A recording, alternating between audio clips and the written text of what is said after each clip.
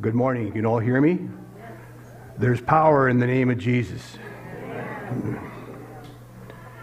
I'd like to talk to you today about spiritual battles.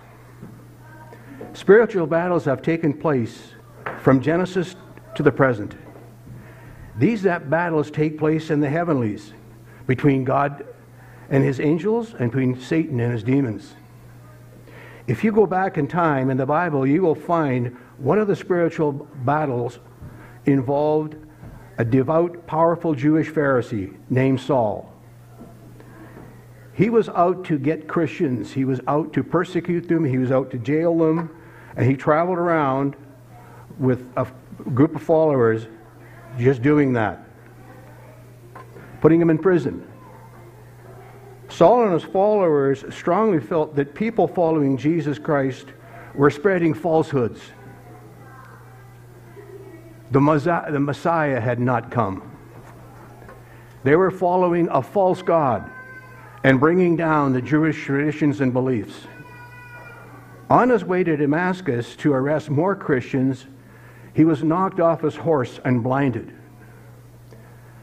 And Jesus said, "Saul, Saul, why are you persecuting me?" And to make a long story short, Jesus was told to go to Damascus, stay in a place. I'm really shortening this part up. He was given his sight back, and lo and behold, he became one of the all-time evangelists and apostles for Christ, going around the countryside in Asia Minor and Europe, putting churches together. Now, he led, in doing this, a pretty tough life. He went through a lot of hardship, traveling around, spreading Jesus throughout Europe and Asia. Now, Paul, I think you know, wrote 13 books in the New Testament. And a lot of his books, a lot of his testaments were on starting churches, spreading Christianity, and this was just a complete turnaround from where he was as Saul. He was a man out to destroy Christianity, and lo and behold, here he is, moving it forward, representing Jesus in the strongest possible way in all kinds of very difficult circumstances. Paul was a prayer warrior. You come across that in all the books he wrote to the churches he started and communicated in prison and out of prison. The book I'm going to center on is the book of Ephesians. Paul wrote this letter while he was in Rome, waiting for his trial with the Roman emperor. He insisted on the Roman emperor because he was a Roman citizen. He didn't want to be tried by the Jewish people back in Israel. He wanted to be tried in Rome. So in doing so, he was in chains part of the time. He was under house arrest for part of the time, but he was also in a dungeon with chains, chained to a Roman soldier. And the conditions were pretty squalid. You have to wonder how a man could write about joy while being held in squalid conditions, being chained up. The letter to the Ephesians was sent to strengthen and encourage believers. Paul spent 3 years in the Ephesian church, and he had a close relationship with the Ephesians. Now, we live in dark times. A spiritual battle is taking place in the heavenlies. It's been going on since Genesis. But is it intensifying as Satan is running out of time? I'm going to refer to the book of Ephesians. This book is a book of a power and authority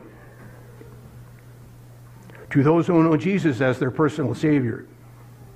I want to emphasize, to those who know Jesus as their personal Savior. Okay, we're going to look at now some things. I'm going to refer to the screen up here, to Ephesians 1, 20 to 23. Okay, he exerted when he raised Christ from the dead and seated him at his right hand in the heavenly realms, far above all rule and authority, power and dominion, and every name that is invoked, not only in the present age, but also in the one to come. And God placed all things under his feet and appointed him to be head of everything for the church, which is his body, the fullness of him who fills everything in every way. In other words, after Christ was crucified and he rose again, he went to be with the Lord. And he's sitting at the right hand of God. He is all power. I'm going to say this sort of in a offhanded way. Jesus was given power, complete power.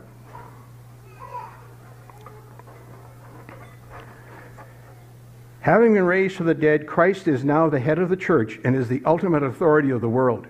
Amen. Jesus is the Messiah, God's anointed one. The one who would set the broken world right. As Christians, we can be confident that God has won the final victory and is in control of everything. Now you might say, what's going on? He is? That's what's going on around us. Doesn't seem that way at times, but he is. He's in control. We need not fear any dictator or nation or death or Satan. The contract has been signed and sealed. We are just waiting a short time for its delivery. As Paul says in his letter to Romans, nothing can separate us from God and his love. Romans 8:37-38. Now if we have a look at Ephesians 2:4-6, but because of his great love for us, God, who is rich in mercy, made us alive with Christ, even when we were dead in transgressions. It is by grace you have been saved, and God raised us up with Christ and seated us with him in the heavenly realms in Christ Jesus. Couple of key things here I want to point out. It is by grace we have been saved. Nothing we've done. He's done it for us. As long as we accept him as our personal Savior. Now, here, the thing that really gets me here in verse 6, we're raised up with Christ and seated with him. We're seated at the right hand of God. Hallelujah. We don't have, it's amazing when you look at and hear that. We're seated, and we're actually seated at the right hand of God through Christ.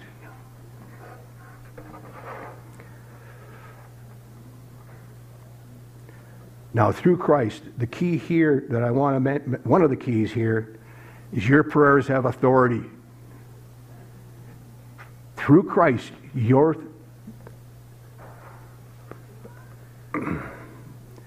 prayers have authority. You can pray, for example, I'll give you an example. Just in the powerful and mighty name of Jesus Christ, I command healing in my body. Whether it's the knee, an ankle, a hip, something internally, you can claim healing in the name of Jesus. You have that authority. You just have to use it. Jesus has far more power than Satan. A lot of people are worried about, Satan and his demons. You just call on Jesus. They flee. They disappear. They may come back, and I'll come to that in a bit, but they'll leave. Jesus is your personal Savior if you accept him. You cannot earn it. It comes by grace through faith. We live in a physical world, and I know before I became a Christian, I was Mr. Do-It-All. I could do it on my own strength. I had this built-in drive. I didn't need Jesus. What I need him for? Who's that guy? Didn't mean anything to me. But we live in a spiritual world as well as a physical world. The spiritual world is present. There's growing darkness, but Satan in his last days. He is the father of lies. He's fighting hard, but he's losing. We are in a spiritual battle. A lot of the time you cannot see the battle, but you can feel it because it's invisible.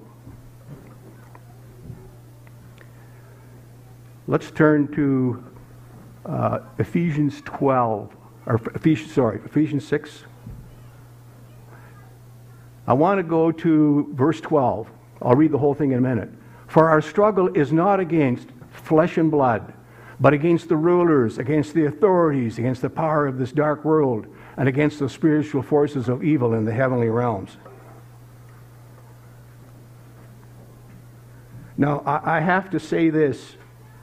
I would say I was probably in my mid-30s. That's when I accepted Christ. And early in my Christian walk, I met this young, you can call her a woman or a girl, she's 17, sort of. I call her a woman. A young woman who was an absolute prayer warrior. I didn't know it at the time, but I knew there was something about this girl. Now you say, where am I going with this? Well, she was a daughter of a missionary family living in Nigeria. This is in the 1970s. And there's a lot of stuff going on then. They were living in a stockade, so to speak. They had Nigerian government troops. They had bodyguards. You're saying, what do they need all this for? Oh, there was a lot going on. There were rebel raids. There was terrorism. There were tribal wars. There was witchcraft. There was Satanism present in the area. There were a number of things against Christianity. Now, these people came to Canada on furlough. That means they took, a break from the mission field. And I was at that point attending in Burnaby a Foursquare church, and they were sponsored by the Foursquare churches in Canada. And often the woman would give a sermon a lot at the churches in the area. She said her daughter prayed constantly for Christ's guidance. When I met her, I had a feeling she was looking right through me. And man, this woman, she's very different. Sort of scary in a way, but different. And I was only maybe a Christian for a couple of years, so I really didn't understand the power of prayer. But she had gone through many spiritual battles in Nigeria. Her family was nearly killed on a couple occasions. There was fires, there was Molotov cocktails being thrown, there were spears, there were arrows, there were guns, there were everything going against them. That's how she grew extremely close to Jesus. It was like Jesus was in her back pocket, if she had a back pocket. She prayed continuously. Now, when she prayed through Christ, it was with power and authority. And I heard her with the youth groups in the area, and when she prayed, you could see and feel the Holy Spirit moving. Very powerful. And I thought at the time, man, this girl's weird. She's very different. Like, what's going on? And of course, I didn't have the maturity in Christ to know really what was taking place. Except here was a very powerful woman who prayed about everything, even when she's going to leave her house or go to high school. She came to Burnaby South, which is a high school in Burnaby, for grade 12. And her parents wanted her to go to college, so she had to, at least get a year of education in Canada. And she did well, but boy, when the kids were around her and looked at her, they thought, wow, is she ever different? Well, yeah, she's different because she's gone through hell and back, where she lived in Nigeria. If she went somewhere, she had to have bodyguards go with her.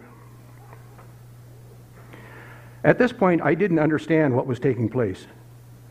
God gave this young woman spiritual gifts. She learned to practice these gifts. Let's look at what you can do regarding arming yourself spiritually with the power of God. You have it. You just have to put it on. Do you think the Roman soldier goes to battle naked? He wears his armor. That's for his protection. That's your protection also, which I'll come to. We need to put on the armor daily. So if you can put, we got it back up here. Finally, go back, thank you. Finally, be strong in the Lord and His mighty power. Put on the full armor of God so you can take your stand against the devil's schemes. For our struggle is not against flesh and blood, but against the rulers, against the authorities, against the powers of this dark world, and against the spiritual forces of evil in the heavenly realms. Therefore, put on the full armor of God, so when the day of evil comes, you may be able to stand your ground, and after you have done it, everything to stand. Okay? Gord, you can move on to the next frame. Thank you. Stand firm then, with the belt of truth buckled around your waist, with the breastplate of righteousness in place, and your feet fitted with the readiness that comes from the gospel of peace. In addition to all this, take up the shield of faith, which you can extinguish all the flaming arrows of the evil one. Take the helmet of salvation and the sword of the Spirit, which is the word of God, and pray in the Spirit. I'll stop at 17. I'll come back to 18 in a bit.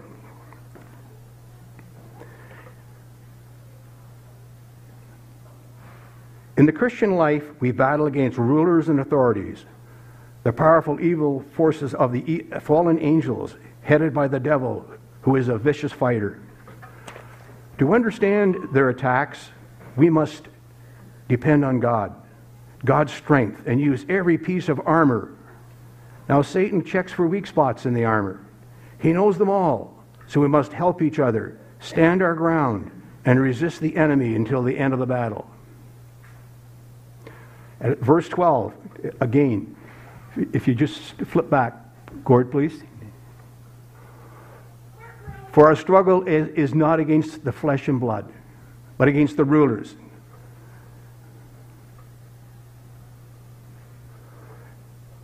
These are not mere fantasies. They are very real. We face a powerful army whose goal is to defeat Christ's church. Do not forget, Jesus is way more powerful than Satan. When we believe in Christ, these beings become our enemies, and they try every device to turn us away from Christ. Although we are assured of victory, we must engage in the struggle until Christ returns, because Satan is constantly battling against all who are on the Lord's side. We need supernatural power. It's there. God has given it to us. We just have to use it. We need supernatural power to defeat Satan, and God has provided His Holy Spirit within us and His armor surrounding us.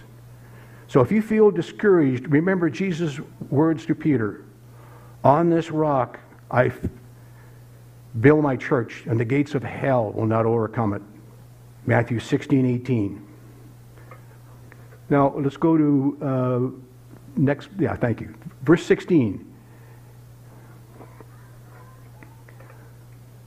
When the enemy, the ruler of the world, sends us flaming arrows of temptation, doubt, anger, despair, or desire for vengeance at us, we can hold up our shields and stop them. We are assured that every one born of God overcomes the world, and this is the victory that has overcome the world. Stand in faith against Satan with firm courage, even when he uses his most fearsome weapons. God assures you of victory. Now, if we can go to the next set of slides, Gord? Okay. What I'm going to do here is sort of walk you through.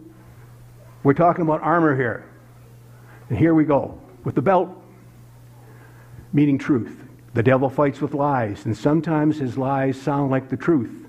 Believers have God's truth, however, which can defeat the devil's lies. Next slide. The breastplate, righteousness. The devil often attacks our hearts, the seat of our emotions, identity, and trust. God's righteousness is the breastplate that protects our hearts and ensures His approval. He approves of us, having sent His Son for us because He loves us. Next slide. The shoes. I'll have a picture in a few minutes of a Roman soldier in armor. Shoes, readiness that comes from the gospel of peace. The devil wants to think that telling others the gospel is a worthless and hopeless task. The size of the task is too big, and the negative responses are too much to handle. But the shoes God gives us are the motivation to continue to proclaim the true peace that is available in God. news everyone needs to hear. Shield of faith. What we see are the devil's attacks in the form of insults, setbacks, and temptations. But the shield of faith protects us from his flaming arrows. With God's perspective, we can see beyond our circumstance and know that the ultimate victory is ours. Next slide. The helmet. Salvation. The helmet of salvation, the devil wants to make us doubt God and doubt our salvation. The helmet protects our minds from doubting God's saving work for us. And then the last one. The sword of the Spirit. The Word of God. The sword is the only offensive weapon in this list of armor. All the others are defensive in nature. There are times when we need to take the offensive against the devil. When we are tempted, we need to trust in the truth of God's Word. So the Scripture, your Bible, it's Word of God, very important. Okay, next one. Okay, now, I looked all over the place for a Roman soldier. I wanted a guy who had the sword in his hand, but I couldn't find one. But you can see there that some of the armor and some of it's all named. You can see the breastplate, the shoulders, down across the chest. That's the breastplate of righteousness. You can see the helmet in his right hand. The belt is very, very, it holds up all his stuff, not just his pants, but everything else. We have the shoes. Those shoes, some of those Roman soldiers wore those shoes for months on end. They were great for walking. They never wore out. They were made of leather and they had studs on the bottom for walking. And of course, the very important, the shield against spears, arrows, whatever else he held up. So let's go back. Back to verse 18. So you'd have to go back, Gord, a number of one forward. Great. And pray in the Spirit on all occasions with all kinds of prayers and requests. With this in mind, be alert and always keep on praying for all of Lord's people. Now, I have to ask, how can anyone pray on all occasions?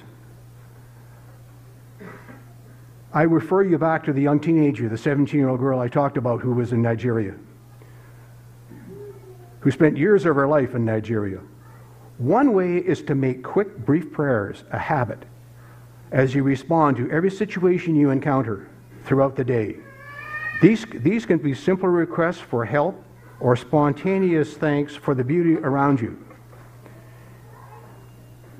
In addition, you can order your life around God's desire and teachings so that your very life becomes a prayer. You don't have to isolate yourself from other people and from daily work in order to pray constantly. You can make prayer your life and your life a prayer while living in a world that needs God's powerful influence. Praying for all Lord's people means praying for all believers in Christ, praying for the Christians you know and for the church around you.